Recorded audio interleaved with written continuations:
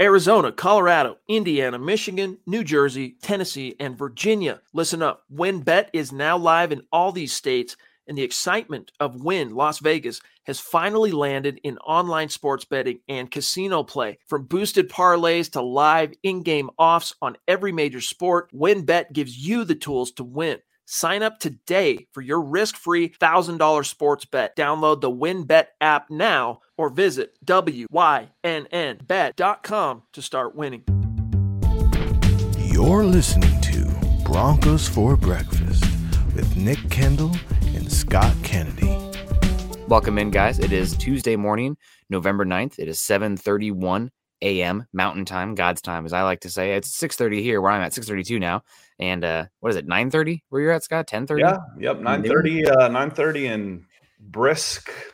Okay. 30 to something degrees. Actually up to 41 this morning, so it's chilly. It's chilly here in Georgia. It's windy here, so I'm hoping that we can hold on to the power, but yeah, you never know. We'll see. Yeah, we got sunny days. Good morning, Broncos country from Pueblo, Colorado. I believe I said that correctly. Got some idiot named Nick coming in here. No, just hanging out in the morning with you guys. Got Max Power saying, hi, guys. Was the Hamler pick right? I think yes. You know what, Max, if you're going to get in a super chat before we even are in here, let's get into it. Was the Hamler pick the right pick? I think it's unfair to say this with the knowledge of him getting injured like he did. Because that is, Captain Hindsight. Like, oh, I wouldn't take the guy who got injured. Wow, you're really good at this. Yeah, what a genius. If I could do it, I just would have taken Tom Brady first overall. Like, okay, cool. But I think that the Hamler pick was a good pick at the time. This Broncos team needed speed and twitch at the position. Hamler is an incredible athlete. He was also extremely young. I know that you were double dipping at wide receiver after taking Jerry Jeudy. Maybe that's an over expenditure of resources, but the Broncos pass catchers were pretty damn poor outside of Cortland Sutton. So I don't have any problem with the pick in method. It sucks that he got hurt. You could really use a guy like that because you don't have anybody like that on this team. But I think it was a good pick, and I was a fan of the player, and I'm hoping that this is not the end of Hamler in Denver. I know it's a long road for him to get back, given the severity of the injury that he suffered. But I'm hoping he can come back and be good. Maybe the latter half of next year. Maybe it's even 2023. But you still got 2.5 years of control left. So hopefully you can get something out of it. So the question I have is, is it the wrong pick if you already have injury concerns, which I believe you followed him enough to tell me there were some there to begin with, but it might also be why you got him lower than you would have. So you were able to come in a little bit later and not risk as much on a guy with injury concerns. So that's a tough one. You can be right at the time, and history will show that you're wrong. For all the right reasons. This is a guy everything showed, and it just didn't work out. These are human beings. For one reason or another, it didn't work out, and it can still be the right pick. You can support the pick, but and then it just doesn't work out. That's the way it goes sometimes. And sometimes you get lucky on a guy that's got a heart palpitation or something in the 7th round, and he comes in and he starts playing like Von Miller in his second start in his career. It's not a crapshoot. It's probability and hard work. But you don't always, there's always, with probability, there's always a fail factor. And some people hit on more than others. Dave coming in with some stars early saying, good morning. Peter, day off. I hope you enjoyed your day off, because I remember you starting your morning with us last night. So welcome. Yvonne in the house as well. Good morning. And Andrew coming in with some nice coffee stars. Andrew, thanks for the coffee cuppy. I'm gonna go ahead, and I've been waiting on this one. Well, Nick said he was waiting on me. I was actually waiting on my Broncos for breakfast coffee to get to a temperature that I could slug it. Listen up, Broncos country. TickPick should be your first choice to buy football tickets, because they save fans money by never charging any service fees ever.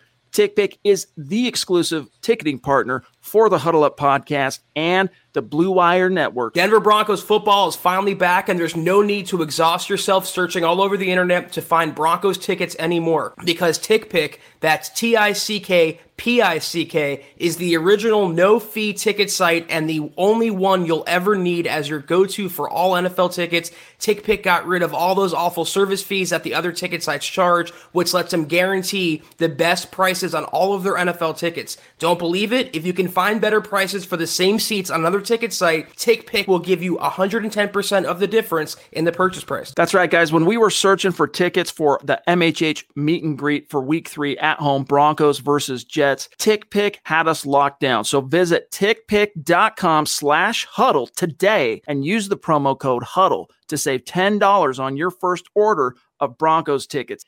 I really enjoyed the little mix up there, the cough a cuppy. Everyone, cough a cuppy for you. No, that's in hindsight though, KJ Hamler, in the NFL, you're gonna have to pay a speed premium, period. You saw Anthony Schwartz going, I think, in the second round this year, and he was just a track athlete. And the Browns spent a second round pick on him. Maybe it was an early third. But still, you have to pay a lot. If I could redo it in hindsight, am I doing a different pick? Yeah. I was a big fan of both Jalen Johnson and Christian Fulton coming out of that class, both very good, promising looking cornerbacks.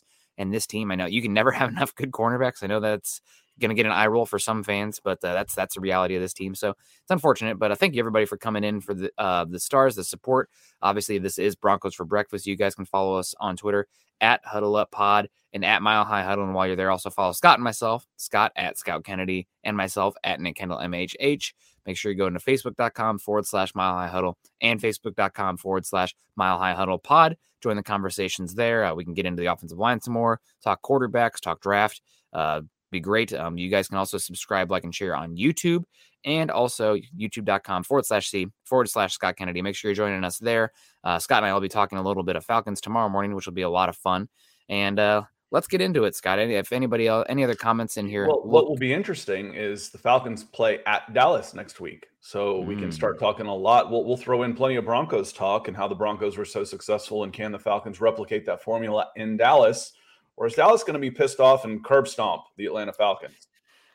Both possibilities. It's possible. It's definitely possible. I think Dallas, they got to be embarrassed coming out of this game, because it's not just like Dak Prescott was missing throws that he typically doesn't miss, but they got so thoroughly beaten in the trenches by a Denver team that I can't even remember a game since the Jets. Like, the Jets game was the last time the Broncos actually bullied somebody in the trenches. And man, just to get your soul snatched from you on live TV is embarrassing. At home. Yeah. And then the fans are cheering, "Let's go Broncos." You're down 30-0 in the third.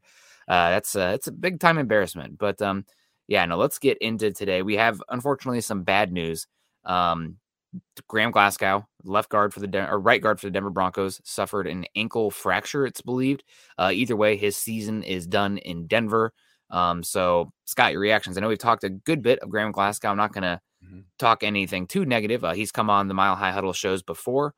He seems like a really good, down to earth guy. So it's obviously very upsetting, but this is football, and we got to talk the reality of it. No, you feel bad for him.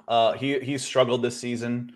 I don't know all the reasons why he has struggled this season. You hope there's still half the year to go. You hope he can turn around. We've seen reclamation projects mid-season. Now he's not going to get that chance. And that's unfortunate that he's out. So I'm getting really, really tired of the phrase around here of next man up, because there's too many guys going down, and it feels like it's starting to feel ghoulish, with all the people that are going down. It's like, okay, how about keep our guys up instead of the next man up because someone else keeps going down.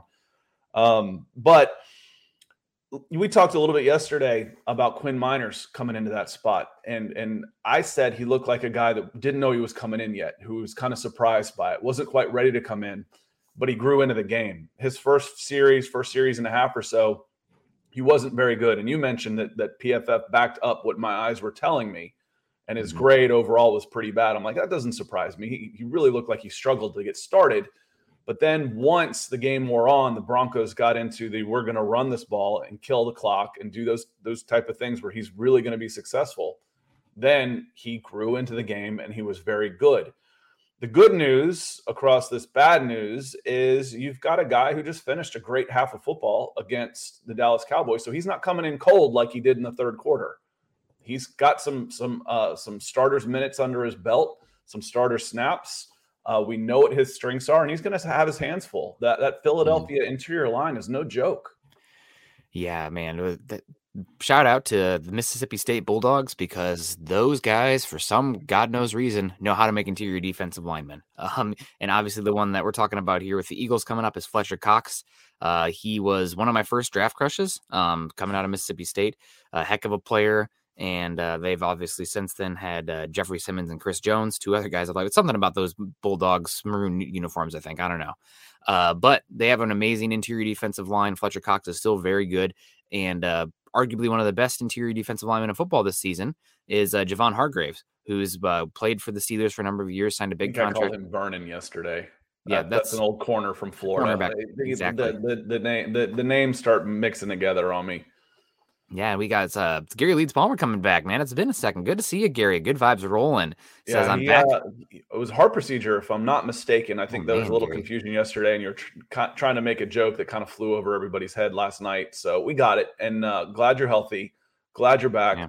Welcome back with us, and hopefully there aren't any more bad heart moments for the Broncos here coming up. That was a nice, calm, enjoyable, pleasant butt whooping that you enjoyed on Sunday. Yeah, no, that's one that did not get the heart racing at all, except maybe just getting a little hyped up from the run exactly. game. I mean, that but was none of the old cardiac kids. Yeah, no, definitely not. That's the Falcons this year.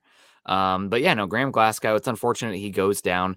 Obviously this is going to, at some point, the offensive line, and this is why depth is so important on the offensive line, because one terrible player on your offensive line can sink an entire unit. Just look at the Cowboys last week with their left tackle giving up, I think, 12 pressures in a single game. I think the highest pressures in a single game of the entire season. So that one bad guy can kill you. So next man up, Quinn Miners. I thought he looked admirable, and he definitely got more comfortable. But this is a game the Broncos are going to have to just pull out the greatest hits from week one. Pat Shurmur and the Broncos need to be almost, selfish isn't the word, but like stubborn with their run game. If you're down 10 points, if you're only getting 3 yards a carry, you need to stick with it, because you need to protect your quarterback. You need to protect this offensive line. And having done some offensive line work, talking with a lot of offensive linemen myself, what offensive linemen love to do: run block, go forward, be aggressive. It's so hard to pass protect in this league. And now you have Calvin Anderson looked good, but Cam Fleming was bad all offseason, leading up to the season as far as pass protection. Quinn Miners better in run blocking than pass protection. Use those guys. Use them to their strength. Put them in a position of power, literally, and use the run game. That needs to be it, and be stubborn. Even if it's not working, you got to stick with it. Yeah, and Peter coming with the stars saying the Broncos have to prove they're legit this game.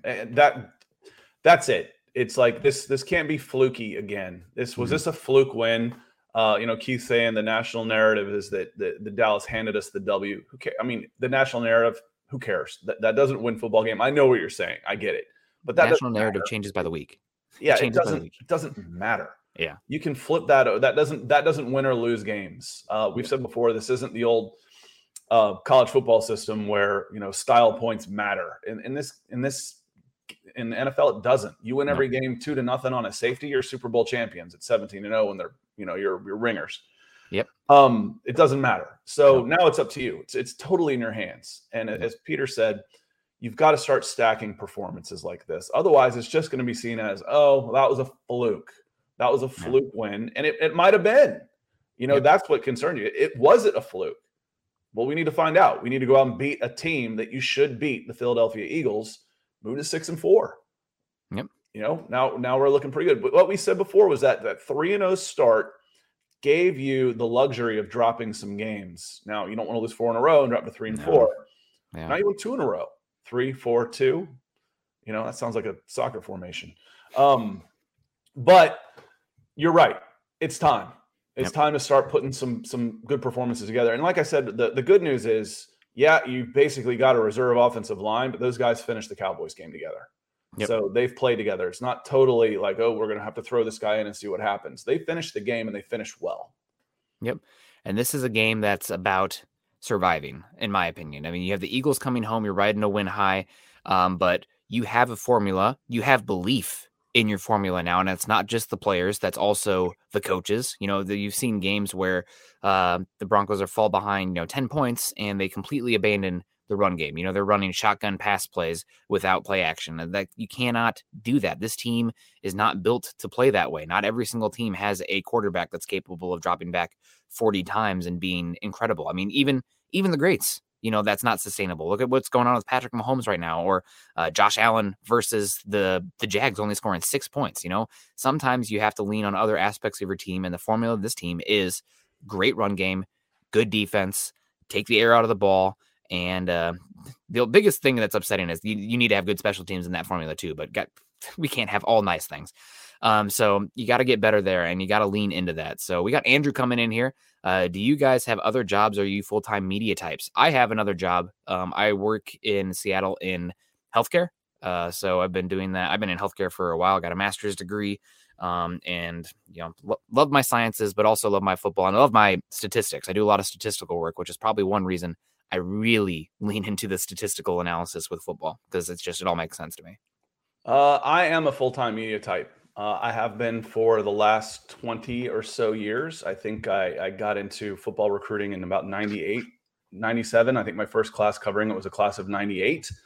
And I've been doing this in different types of ways for the last 20 plus years. So the way I always say, I always work hard at this because it beats working for a living. When you get to go watch football and talk football, you want to make sure that you're working hard at it, because it could go away at any time.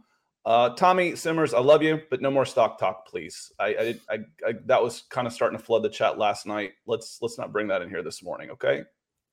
But yeah, no, let's keep going here. So we have Quinn Miners coming in here, going to lean on him. And I went back and watched the Broncos offense operate this last game, because there's too much going on at once to really be able to dive into things.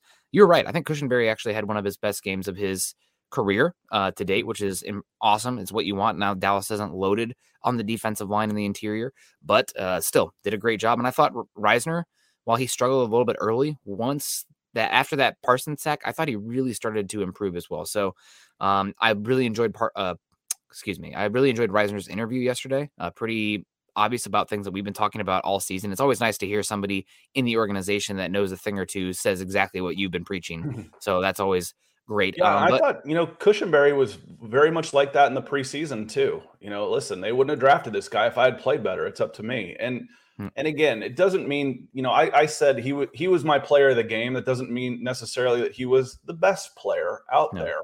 It means that he probably played above either my expectations or what he had been playing. Mm-hmm. And for me, that was a reward. If Tom Brady goes out and throws 3 touchdowns, yeah, we get that. But if the guy that's been struggling all year goes out and has a really good game, he probably contributed more to your team winning than the norm. Mm-hmm. So, and I thought Cushenberry had a really, really good game against the Cowboys. And I was, it sounds hokey to say proud of him, but I am. I'm proud of these guys who can just get down on themselves to turn it around midseason, have a good game. Let's get some confidence. Let's build on that. I mean, again, we forget sometimes that these are, human beings too. And, I want them to succeed. I like rooting for people for the most part. Now there's some jacklegs out there that I hope never play again, but he doesn't appear to be one of those. No, he seems like a good guy.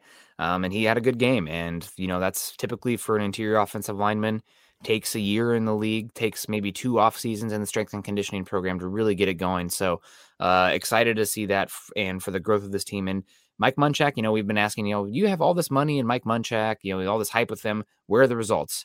Well, I mean, we saw some results against Dallas here, because it's not just the starters; it's having those depth guys ready to go when injuries inevitably happen. They came in and played great. Calvin Anderson, I thought, did a great job. There was talk in the chat last night. It's like, well, we may have just gotten better with Calvin Anderson at left tackle the way Bowles have been playing.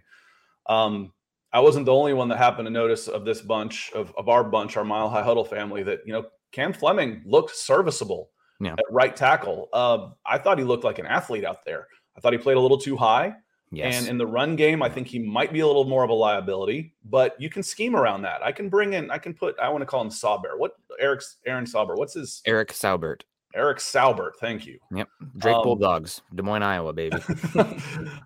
You can chip him on that side. You can help. You can do things to help him and to if he needs some help. But I thought he looked serviceable. So when you're going 8 or 9 deep on the offensive line, you're only allowed to dress 8. And everybody you brought in, not only allowed, but you usually only dress 8.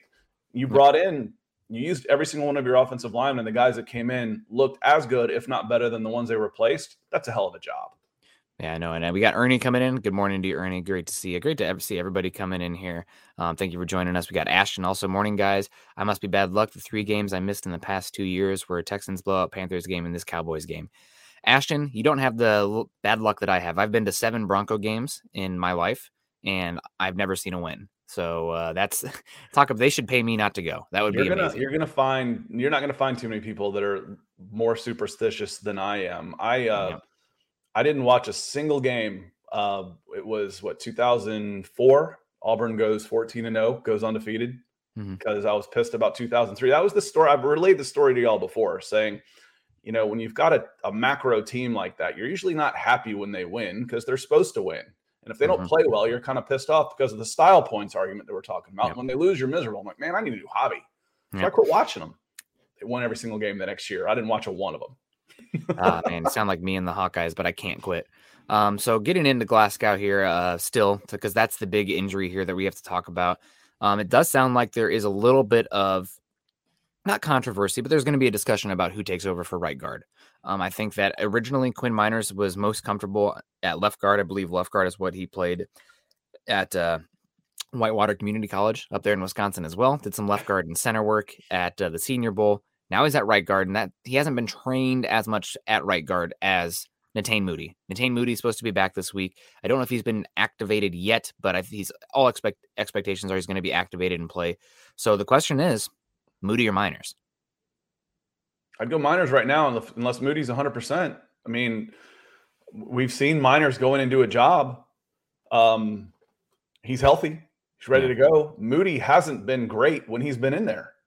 Yeah. And, for all this talk about, Glasgow, the next guy who's, we need Moody in there. Moody hasn't been good this year, even when he's been healthy. So I'd go Miners right now. And then if Miners is struggling, you got Moody right there. Let's switch them up every so often if we need to.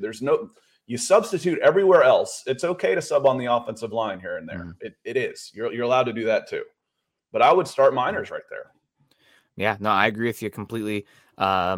I do like Lawrence's comment here saying I'll go with Moody for Mama Moody. We're hoping for Moody, and I think the plan at some point would be Moody to get in there. But as a 5th round pick, I mean, even if Moody is your first guy off the bench in the future, that the first guard, there's value to that on that rookie contract. So hoping for him. He's really struggled in pass protection. The length has eaten him up. Guys with that length on the defensive line, you just, they engage first, and if he's not dictating initially off the snap, he tends to struggle, at least from the reps I've seen.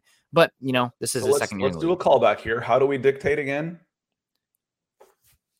I don't remember. You have to run the ball. Run the ball. Yeah, no, go forward. Exactly. And that helps a lot with Cam Fleming. Run the ball. Yeah, run the ball. Be the aggressor. Punch him in the mouth, and then get those linebackers to suck up a little bit once your offensive line is winning. Hit them in between the soft spot between the second and the third level of defense. That's what you saw with Teddy Bridgewater, that little feathered throw down the side, right, for that first down. So it's beautiful when you can get that going, and you can shorten the games. And I mean, again, this Dallas game was a masterclass in outside of special teams. Gosh, damn it. Outside of special teams, it was a masterclass of the formula for this team to win. So hopefully we can see that going forward. I'm a little bit nervous about Cam Fleming because when he came in, it was the second half of the game. The Broncos were up by a lot. Cowboys could do nothing. And you could pretty much just scheme Cam Fleming's ISO type of block situations out of the game at that point to protect him. It's not going to be the case against the Eagles. You brought those guys in. Excuse me. That's okay. That's a good time to come in and get your feet wet and get some confidence going. This offensive line is going to go into the Eagles game feeling good about themselves, not overconfident, but feeling good about themselves, especially the ones that needed it. That the Calvin Andersons of the world, Miners, Fleming, the guys that have struggled. Cushenberry, they're all playing better right now, and they should feel much better about themselves, and they're going to need it because the strength of this Eagles team is in that front four. It's going to be arguably the best defensive front four you've seen. And yes, I include the Washington football team in that. Yeah. No, you're totally correct on that. I guess the next big thing we're going to talk about here is the future for Glasgow, given the implications of his injury. I know nobody really wants to talk about it because it is unfortunate, but this is the business of things. So I'm going to pull up here. Let me see, what do I have here? Spot Track, obviously. Great. So obviously, yeah, mine's open in a tab right now. Yep. So we had Glasgow signing a 4-year, $44 million contract for the Broncos. I think he's one of the top paid guys on the roster for 2022. With Von Miller gone, he's the number one guy. Which is crazy. But so your highest paid player is, one, a guard. Two, it's an underperforming guard. The only reason that isn't completely crippling your team is because you're not paying a quarterback. Yep. Yes, exactly. So Glasgow with this injury, given the expenditure of resources on the interior offensive line and what the Broncos can probably do, especially on top of this injury, I think it's probably a strong possibility that Graham Glasgow's time in Denver is over. Looking at the contract here, he'll be 30 next year coming off this injury. The Broncos will have to eat $6 million in dead cap from cutting him this offseason, but they'll also get to save $6 million. So maybe there's something where they can come up with a settlement depending on the injury, but I would assume given the money expenditures here, they'll save. Maybe they'll wait until post June 1st because the Broncos have so much cap right now that I can't imagine them having to like that $6 million, like having to have it off the books.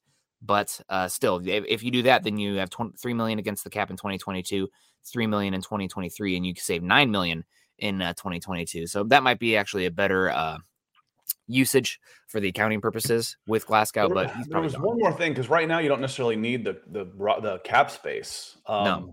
So it could go a little sooner. I believe I was listening to the boys last night talk about it. There's a roster bonus that he was due also in March or something along those lines. Maybe someone who was paying attention to them closer than I was would remember. But it could happen a little sooner than that based on his contract. But we said before the injury, he's not playing on this contract next year. No way, no how. Yeah. Now, do you offer him a restructure? Is he good enough to bring back, say, on reserve money? Would he be interested in that? I don't know. Obviously, you're going to shop it. And more importantly, would anybody be interested in paying him starters money? Yeah. Because he's taken, luckily he got a good chunk of that money up front where he never has to work again. But he's not going to see the end of that contract. There's absolutely no way, no how. He's a top 5 paid guard in the league right now, and he's been playing bottom third. No way. Yeah. No way. Yep. It's again, it's unfortunate because I personally like Glasgow, the person. Actually found out yesterday he was following me on Twitter. Didn't know that, so hopefully I didn't say anything too stupid to make myself look like an idiot. But Glasgow, it's unfortunate, but you've also invested, in Moody, in Quinn Miners to be able to have younger players, cheaper players, ascending players fill that spot if the right situation occurs. And this looks like, unfortunately for Glasgow and for Denver as well, the situation where you would move on from him. So and it is. We had this question before. It's like, when is Denver finally going to start investing in the offensive line? The investment hasn't been the problem. No. There's been plenty of resources allocated to the offensive line. They've just been poorly allocated. If you talk about a first round pick in bowls, huge money to Glasgow. Those guys, you're taking Cushenberry pretty early. You're taking Miners. There's been play the Juwan James. That was huge money. Yep. You got a refund on that. You're lucky. He wasn't so lucky, but you got lucky. But there's resources there. Now, do you have the right football person in there to allocate those resources correctly? And so far, the return on George Payton and his staff have been good. Yep, absolutely. I agree with you. They've mostly invested in the offensive line. They haven't drafted a tackle since 2017, which is I think almost egregious considering you have Mike Munchak here. You probably need to be taking one at least every other year, even if it's a third rounder, somebody who has the right specs to develop, because there is a height and arm length and athleticism requirement for the tackle position. But they've looks like done a pretty good job with Calvin Anderson, and I wouldn't be surprised if you saw another high investment in the offensive line. And I'm a huge proponent of investing in the offensive line, but you should never invest in the offensive line the year that you need it. it needs to be 2 years before, No, because it's going to take a couple seasons. You've heard me say before, if I see a defensive tackle or an offensive lineman in the second and third rounds, I don't complain ever. I don't care what else you need. If you're beefing up the interior lines, the lines of scrimmage, I'm okay with that. Because you can never have enough. You need 8 to 10 offensive linemen in a season, and you need 6 to 8 defensive linemen in a season, especially in a front four. You can never have enough of those guys. Nope, it's good and to if have you got depth. a good one, they're going to get paid. So they're going to eat up a big chunk of your salary cap if you decide to keep them. So you got to keep cycling them through and have that depth. Yep, 100%. I agree with you so much, and that's another reason. Just playing off of that, McTelvin Agim, Bronco. Oh man, he's not making any impact. He's been inactivated most games this season until we recently had Purcell injury.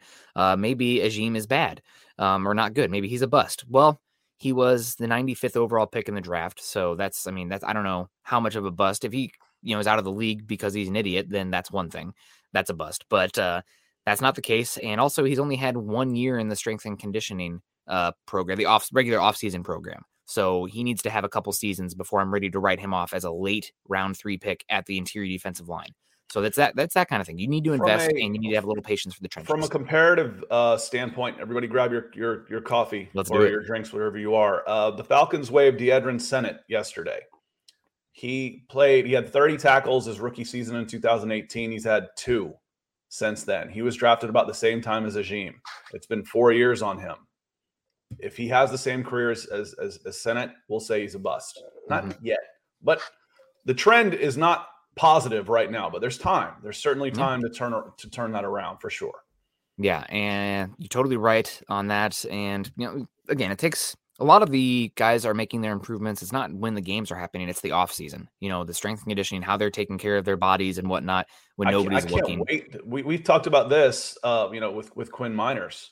I can't wait to see Quinn Miners with a full year of knowing this is what my job is. Yeah. He went from not playing to going down to the Senior Bowl to preparing for pro days to I'm now a rookie for a team that in April, May, reporting, and I didn't even know who I was going to play for, let alone what scheme or where. And all of a sudden, 2 months later, I'm at camp against these guys. Now he's going to have, a full off season to prepare for his job. He knows what his job is, and it's going to be night and day. Yeah, absolutely. We got Keith Cummins in here, staff writer from Mile Huddle. Good to see you, Keith, across the pond there. Peyton is proving with his first draft class that he is a grade A evaluator of players. So far, the early returns look incredible. This is a big reason you want so many shots, especially in the top 100, and should make you excited about the Broncos draft capital, even if they don't go after a big-time quarterback this year or they can't come to a deal for one. You should still be excited about all those picks. So thank you very much, Keith. We do want to have a couple seasons pass before we really understand what this class is. But yeah, no, good point. And we also got Michael Ronquillo, a great friend of the show. Always a big shining light for us in the chat and just in general. So Michael says, good morning, Nick and Scott from Broncos for Breakfast. Go Michael, Broncos. I hope your new phone is living up to your expectations. Yeah, no, exactly. That's there we go. Chapel Elway saying, what's really up with Glasgow? Fractured ankle. Done for the year, might be done for the Broncos in general, but that's the question for me on that one was what was really up with Glasgow. I don't know. There could have been reasons why he was struggling. I mean, you didn't give him a $44 million contract because he was playing poorly. Yeah. I would say, I don't know this for a fact because I didn't watch him before, but he couldn't have been playing like this when he got that contract. So there's something there. I don't know what it is. I agree with you. The thing is now unfortunately, now it doesn't matter. Yep. Now it doesn't matter. He's done for the season. He'll be done with that contract. So he will be on the open market. Somehow will be either a free agent or they'll come to terms on a restructure. But that contract where he's the highest paid Bronco, one of the top 5 guards in the league, that one's done. Yep. And that was done before he got injured. Yep. That wasn't going to happen. There's no way. Yeah. And I know a lot of people, not to go too far down this rabbit hole, but the Broncos in the 2020 offseason, every move they made was with the scope of giving Drew Lock the best chance possible from a personnel perspective. You go out, you get Jerry Jeudy in the first round. You go out, you double down at wide receiver, KJ Hamler. You make Graham Glasgow a top 5 paid guard in the NFL when Drew Lock has struggled historically with interior pressure. You go out and you make Melvin Gordon a top 5 paid per season running back. I mean, all those moves are empowering the quarterback and giving them the best chance possible to get a clean evaluation on the player. Now, you can argue what you want about scheme, injuries, the everything happening in the world at that point, but those, not every single one of those things is controllable. And you thought you were doing the best, and nobody's going to have a perfect situation, right? It's impossible in the NFL. Nobody's going to have a perfect situation. So it's unfortunate. It does look like the Melvin Gordon signing was good, at least in hindsight, but Graham Glasgow, maybe too bad here, moving on, but you have investments on the interior offensive line that are coming of age that you should be excited about and seeing what they can do. I really want to talk with you actually real quick, because this is a interesting topic in Broncos country in general. The running back, yes, with you, Scott, with your, your coffee cuppy. Everybody get your coffee cuppy going. The Broncos running back distribution. I know there is a large sentiment that the Broncos should lean way more heavily into Javonte Williams. Now, Javonte Williams has been awesome. I think he has good. 40. Yeah, they did. Yeah. Well, Melvin Gordon still finished with more carries. But that's not my point. Okay. Yeah. We had this discussion last week about the trading deadline. And I'm like, would I trade Melvin Gordon? I'm like, yes. Yeah. Yeah, absolutely I would. You're not using him. These guys are getting 20 touches between them. Yeah. What do you need 2 running backs for? You can go, and we said we can amp up Javonte Williams from 10 touches to 18 touches and give Mike Boone a couple of, the 3-4 other extra carries. No problem. Mm-hmm. Now, last week, you did amp up Javonte Williams. He went from 10 touches a game to 17. There was almost a double, almost 100% increase in touches, Javonte Williams. Melvin Gordon got 21. So between them, you got 40 touches. Yep. Thank you. Yep. Yes. Yep. So am I going to complain about Javonte Williams' touch? No. The rookie running back going from 10 to 17, just, round up and call it 20, doubling his touches. If he's getting 20 touches a game, you're happy. You're happy. Yeah. Melvin Gordon being productive, can he help Javonte Williams along? Who's still a rookie? Yeah. So if you're winning this game and you're a more effective offense when you're putting the ball in these guys' hands. Javonte Williams, 20 touches a game over the course of 17 seasons, and he gets 350 touches over 17-game season, 350 touches in his rookie season. You got no complaints, none. Yeah, no, I agree with you. I was not a big proponent of signing Melvin Gordon when the Broncos did, because I didn't think it was the best allocation of your salary cap. Because I think if you're paying a running back big money, you need to be in your window. And I did not think the Broncos were in their window. Now I get it. Again, trying to empower Drew Lock, blah, blah, blah. But still, that was one that... Again, I'll ask you this question again. Who have you missed on because you didn't have cap room? Nobody. Not really anybody. Nobody. But... So overpaying right now, if you're overpaying for somebody, it doesn't really matter. But you roll over all your deal, cap. You didn't miss on anybody because it's like, oh, well, we got this guy, so now we can't get that guy. That didn't happen. So I wouldn't worry so much about that. One of the big, like I said, you can overpay at other positions because you're not paying a quarterback right now. That will change. It has to. You can't keep creeping along with $2 or $3 million allocated at the quarterback position for the next decade, or you're going to have a decade moving forward like you've had in the past decade. Yeah. So paying Melvin Gordon didn't harm the Broncos at all. I'm going to disagree a little bit here. I don't think it hurt the Broncos, and he's been a good return for the signing, but every single dollar you don't spend can get rolled over, which could give you flexibility going forward. I mean, when they run into the salary cap, then I'll concede that. Yeah, and with a big quarterback maybe coming in, Cortland Sutton and Tim Patrick, like maybe not paying Melvin Gordon was the difference in being able to retain both Sutton and Patrick versus not. I mean, we don't know yet, but you do have the ability to roll over. So he's been a solid return on investment given what he's actually paid and what his position is. But the big thing I actually wanted to get into here, I see a lot of sentiment in Broncos country that like the Broncos need to lean into Javonte Williams more. I agree with you, but there is I think a main statistic here that really points to why Melvin Gordon is still getting the majority of the carries, even it's like 55-45, which I think is what I said they should do to start the season. Mm-hmm. But Melvin Gordon this season, he is one of the best running backs in football as far as his stuff rate. He almost always gains positive yards when he gets the ball. Javonte Williams, dead last in the NFL in stuff rate. He is one of the worst in football in getting 0 yards or negative yards every time he touches the ball. Now, his yards per carry is good because when he can get to that second level, he is explosive. He can make guys miss. I think he has 40 missed tackles this year. That's incredible.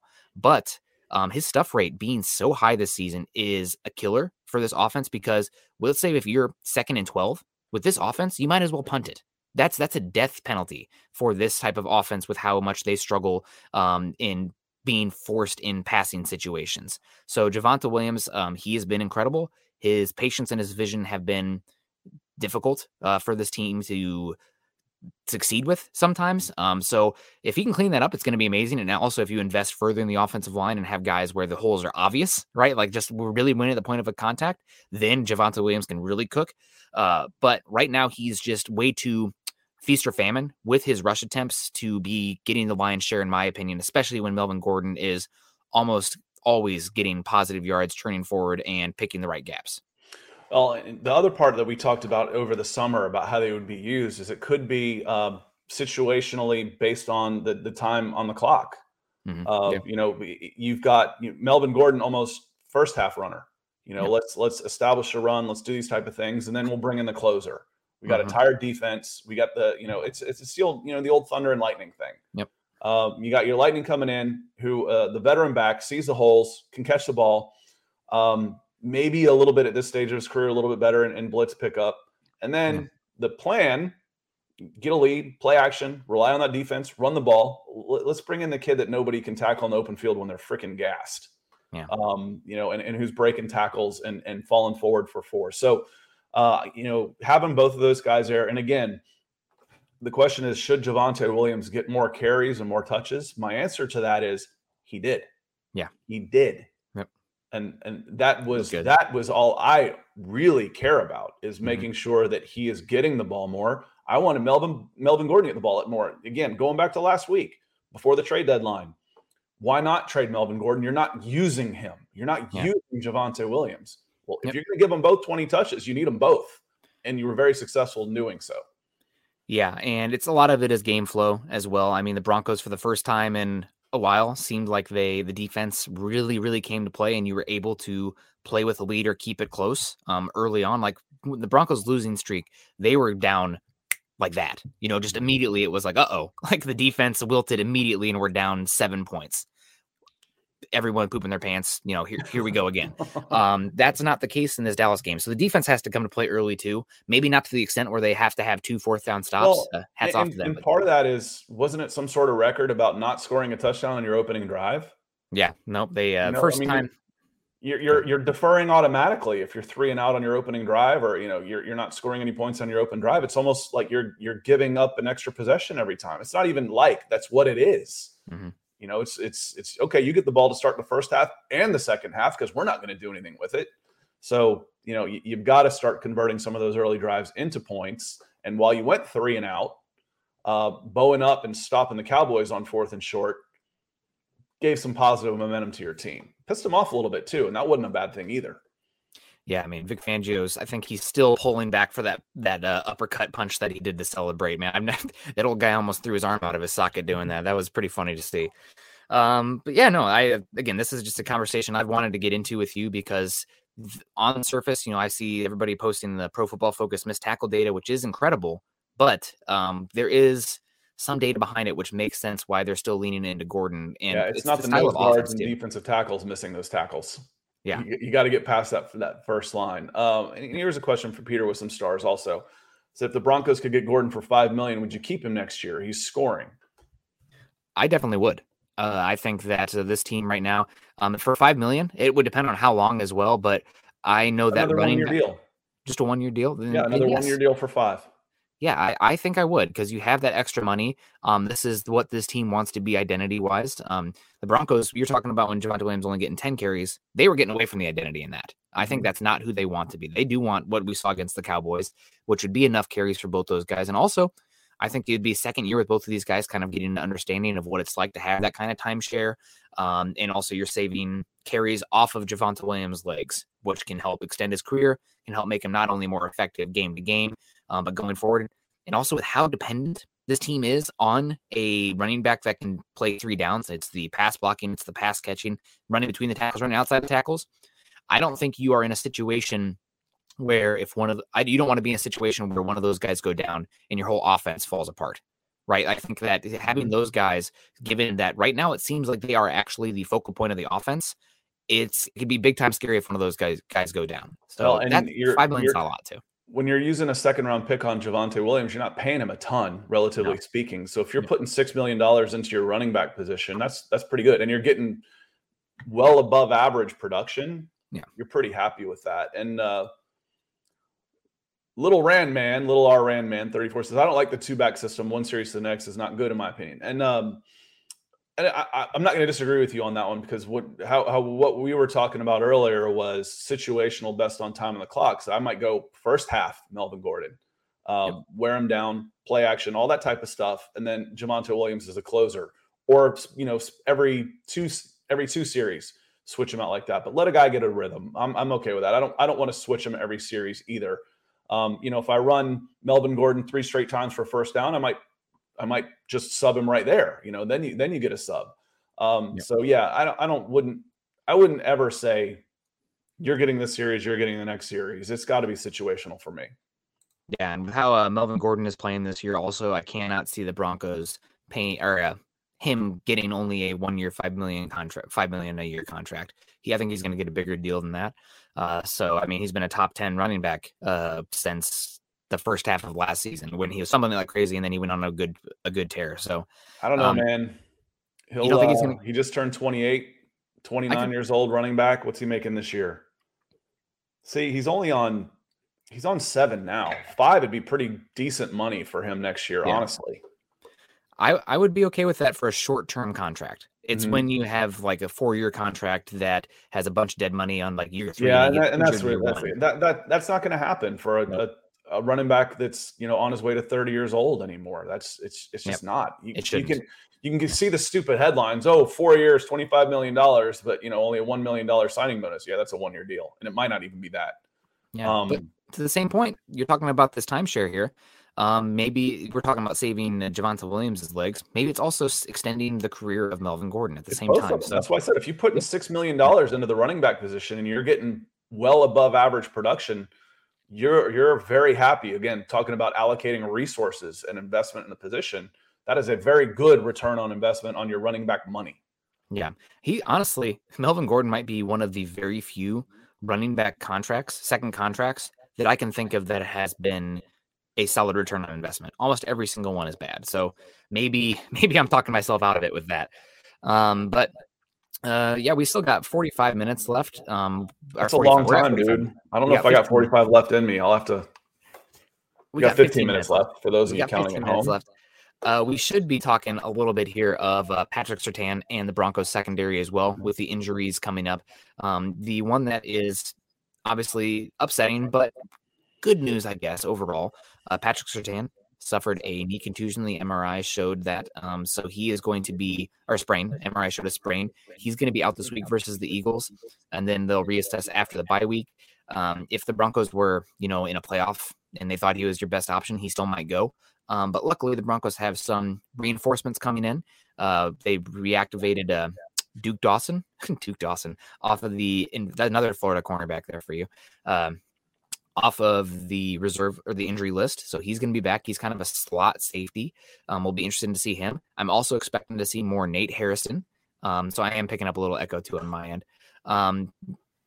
Nate Harrison played solid in some reps, and also Kyle Fuller. So Patrick Surtain's been your best cornerback this season, but I think this is a game where hopefully you're not going to be missing him too much, because Jalen Hurts throwing the football, not always great. It's more about the run game with him and playing off of that quarterback power. But your thoughts, Surtain out. How's this Broncos secondary going to look?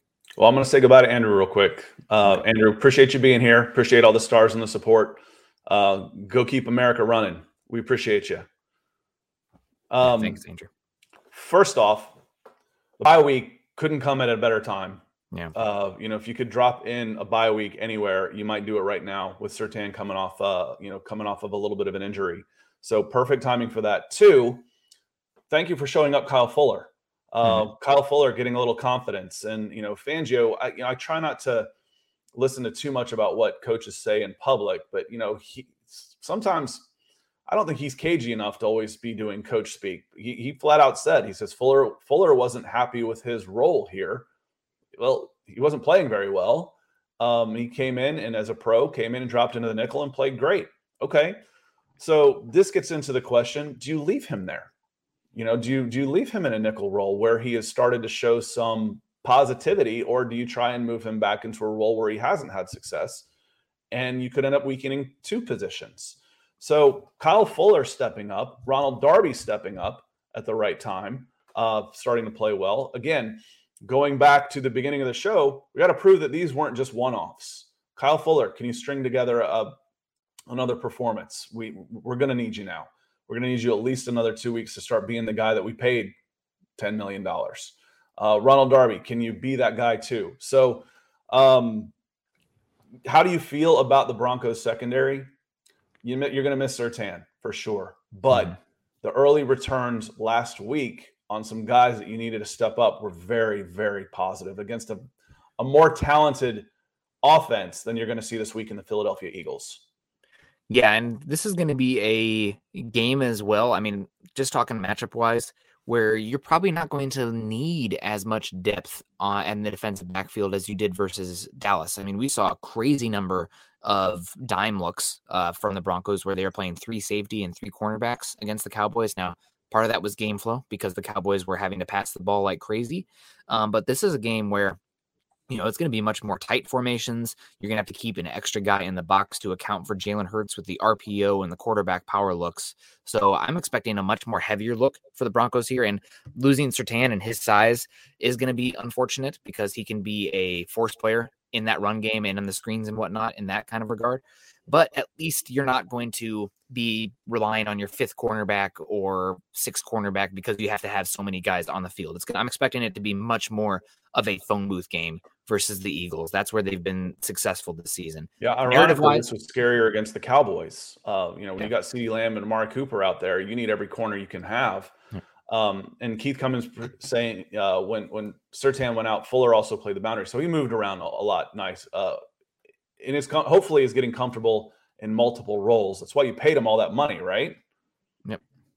Yeah. Nope. Exactly. So and I think Fuller pretty good there. The other one that was interesting there was Caden Stearns. I know he's listed at a safety position, but he's not playing that too high spot. He's coming down and playing in the box. He's playing slot. He's playing all those kind of positions there at that second level. So if you need to bring in somebody that can bring in some coverage ability, maybe from the slot that's a little bit twitchier and more explosive. I mean, honestly, Stearns might be the most explosive athlete you have on the Broncos secondary right now and in the defense in general. So you can go that way. But again, this is a game. I think it's going to be a phone booth football. And that means that you're going to need bodies. You're going to need your defensive line. You're going to need the linebackers to step up. Yeah, it didn't always have to be nickel cornerback. It was always just nickel back. Shout out to the band. Sorry. Look at this. But it was always just called a nickel back, and it didn't have to be a corner covering the slot. That's evolved a little bit. Ironically, with Surtain I think his coverage has been better than I was expecting, and I think his physicality has been a little less than I was expecting. I was almost picturing, Kareem Jackson out there, flying forward and tackling guys on the screens and really pressing the heck out of guys at the line of scrimmage. I think he's been better in coverage. So than he has been with the part of his game that I expected to really excel, which was, the jam and release, the playing the flats. If a guy gets behind you, turn him over to a 2 deep safety. But he's a miss for sure. He's been your most consistent and your best corner all season. Can you beat this team without him? Yes, you can. Yes, you can. Yep. And I just saw an alert come across my phone that we have major winds and power outages where I'm at right now. So if all of a sudden I'm gone, major winds. Yeah, God, you guys know that I'm okay. It's just the power went out here, and I think it's impacting my internet more than normal, also, which is more than normal. There's the key. Yeah, hamster spinning that wheel is already worn out. Yeah, it's ticking me off. But what can you do? I'll have to mess with my router too. But I think it's the weather here right now. 50-mile-an-hour winds are not nothing to laugh about. So we got this one too, and I've actually been asking around. This one is somebody that the Broncos need to get out there with the cornerback injuries that are happening. He had a hamstring injury in the Seattle game, week 2 of preseason. But like I said at the time, you're those hamstrings. You're glad it wasn't an ACL, but hamstrings are dodgy. They're just completely unpredictable, and you never know. And they're so easy to re-aggravate that it's just it's kind of it's just a questionable injury. When you hear hamstring, you're like, that could be next week, it could be next month, it could be 2 months. And unfortunately, we're working on week 10 for Ojemudia.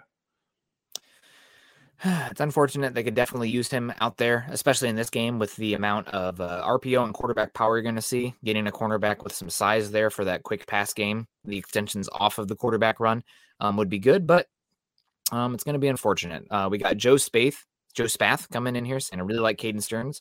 He has 2 interceptions already in 100 snaps. I should have had 3. That one went right between his hands against Dallas as well.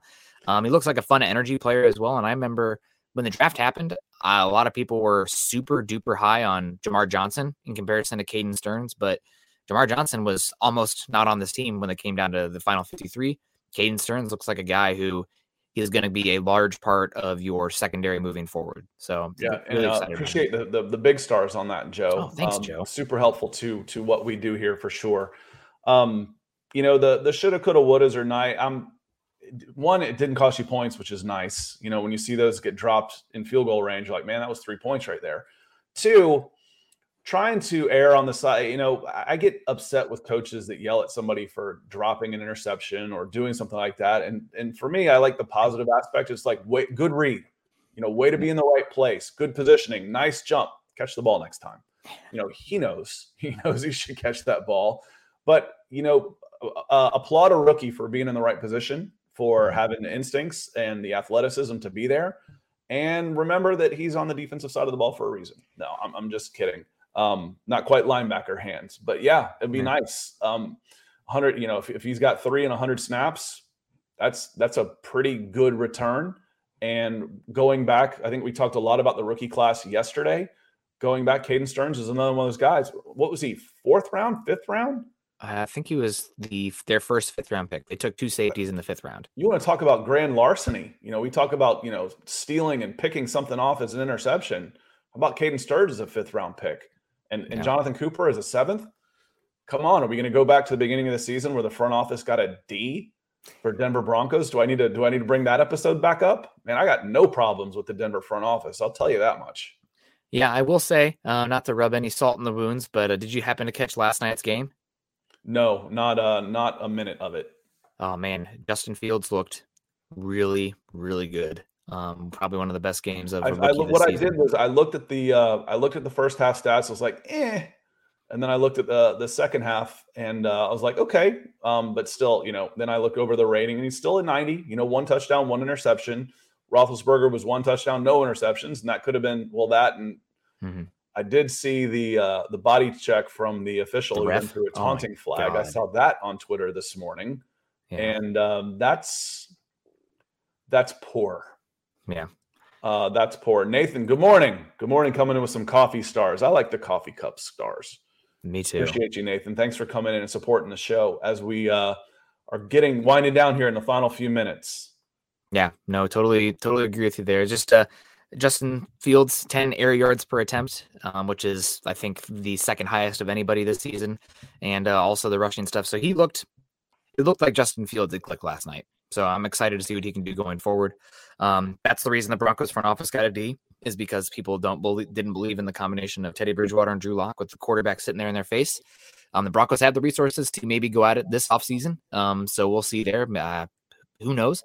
But we'll see. If you don't get the quarterback right, it's going to be an issue. But they did get Patrick Surtain. He looks like he's going to be incredible, and this is a great draft class. So different ways to get there.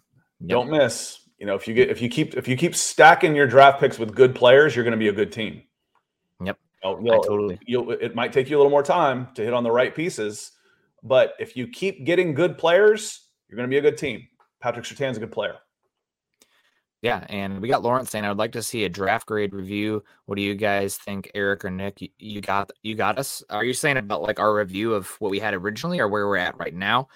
I think that everybody's been playing pretty darn well considering the circumstances. I mean, you took 2 raw prospects day 3 that you were hoping to leave on the back burner this season. You put them in the oven and let them out after a nice, maybe have to baste the turkey a little bit. But other than that, you wanted to see them next year. They're in there right now because of injuries. Both look promising. So that's amazing. Javonte Williams trading up for running back, maybe not always the best in practice, but he looks like a difference maker and an energy player for this team. And Surtain looks like a top 10 level cornerback for the next decade. So if you keep hitting on those picks, even if it means that you didn't get your quarterback, hitting on those picks makes it easier to find a quarterback later, because then you are more comfortable to allocate resources to go get that guy, because you don't have holes all across your roster. And then you can hit the ground running when that quarterback comes in. I mean, you see Trevor Lawrence right now, you see Zach Wilson right now. Those guys are on bad teams.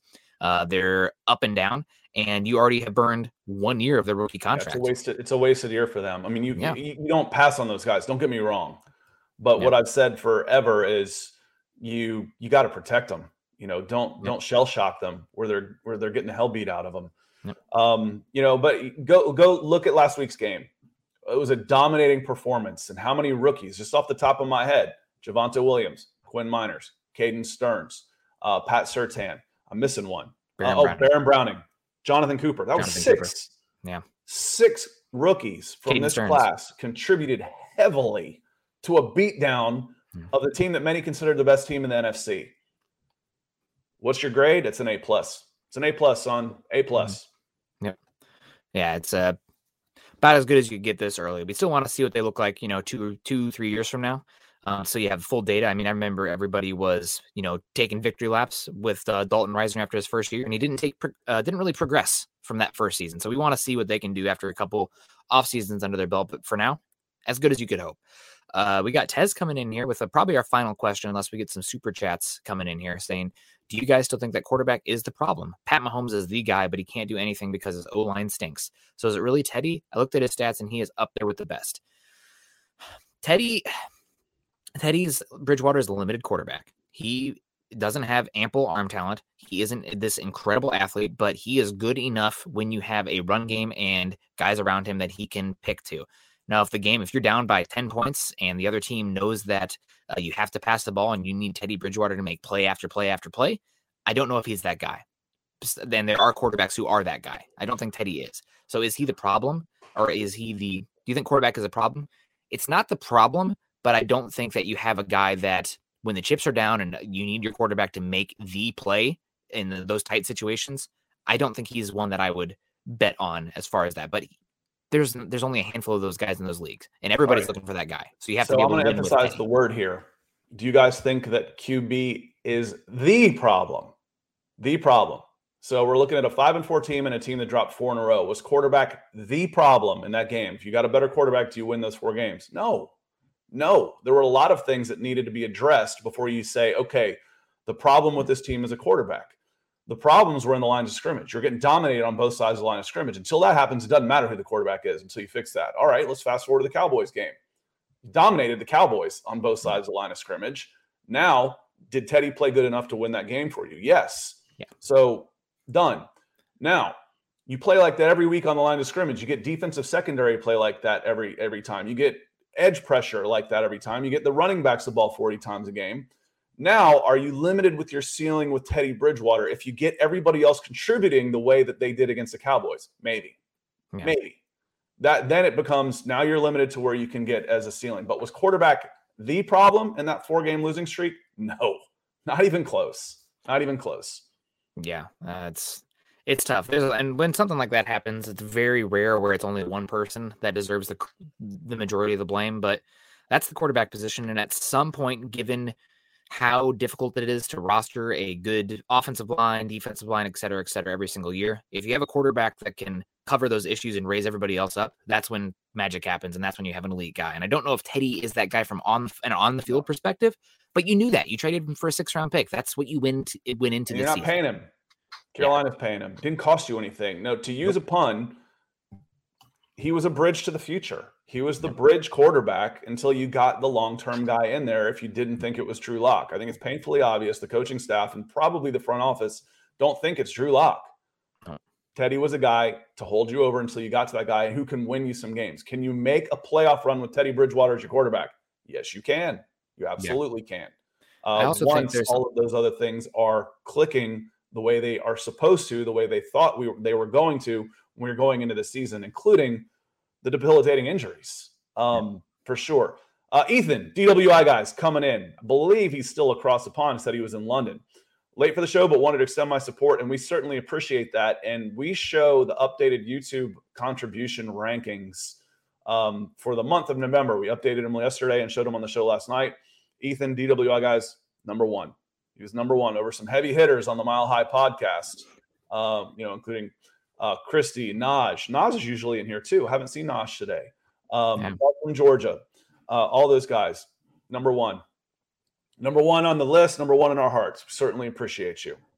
Yeah, thank you so much, DWI guys. And at some point, we're going to have to talk a little bit. I think you got the coffee mug there, so I appreciate you having the your own logo there with the DWI guys. But maybe you got to at least send us on Twitter a picture of you enjoying some brown goodness in the morning at some point. But thank you guys so much for joining us today. We appreciate the heck out of you. Let me see, Lawrence coming in here, maybe with stars. Question. Appreciate you, Lawrence. Can Draft Pick still refuse to go to a team like Elway did still or no? I mean, they can, but if the team really wanted to, they could sit on your rights for a year. For a year. Do you go back into the draft pool then? You're out a year. So they own your rights for a year. Okay. Interesting. Well, I mean, if somebody has enough of a stable situation in their background, then that'd be fine. But when's the last time that happened? It might have been Phillip Rivers when it was basically like, we're not playing Eli Manning. for. It was Eli. No, it was Eli. That's who it was. Because Phillip was in that draft. It was all part of that draft with the switch around. It was Eli. It's like, listen, I'm not playing for the Chargers, which was silly to me. Like, who wouldn't want to play in San Diego, for God's sakes? But, it worked out pretty good for Eli. That's for sure. It worked out pretty good for the Chargers, too. I think Arch Manning and the Mannings had some issues with somebody in the Chargers organization, maybe even their owners. And it was really a big one. And there was a coach issue as well. Schottenheimer at the time, was it? No, it was not. It didn't involve Schottenheimer. It involved somebody else. But there was some real bad blood there between the Mannings. It's nice having options. It's nice having enough money in your family to say, screw you, I'll sit out a year. Because those are the only options that people have the way this Monopoly League is set up. Yeah. Yep. It's unfortunate, but maybe these guys can get a little bit more power even going forward. I mean, you see the the NF or the NLFs, NIFs, whatever the college players now can get to get some NILs, image licensing. Yes. So now they don't have to jump to the league when they're not totally ready yet, because maybe some of them have the NILs that they can lean on because they're getting billions of dollars. Take a pay cut. Yeah. Exactly. So, well, guys, thank you so much. We appreciate you.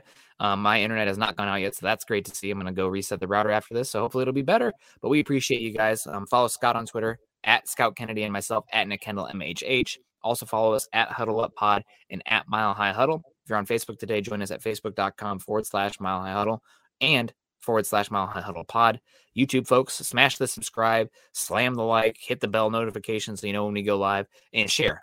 That's also a big one as well. That would do a lot for us. I know not everybody's in a position to contribute financially with the stars and the chats and everything like that. That's fine.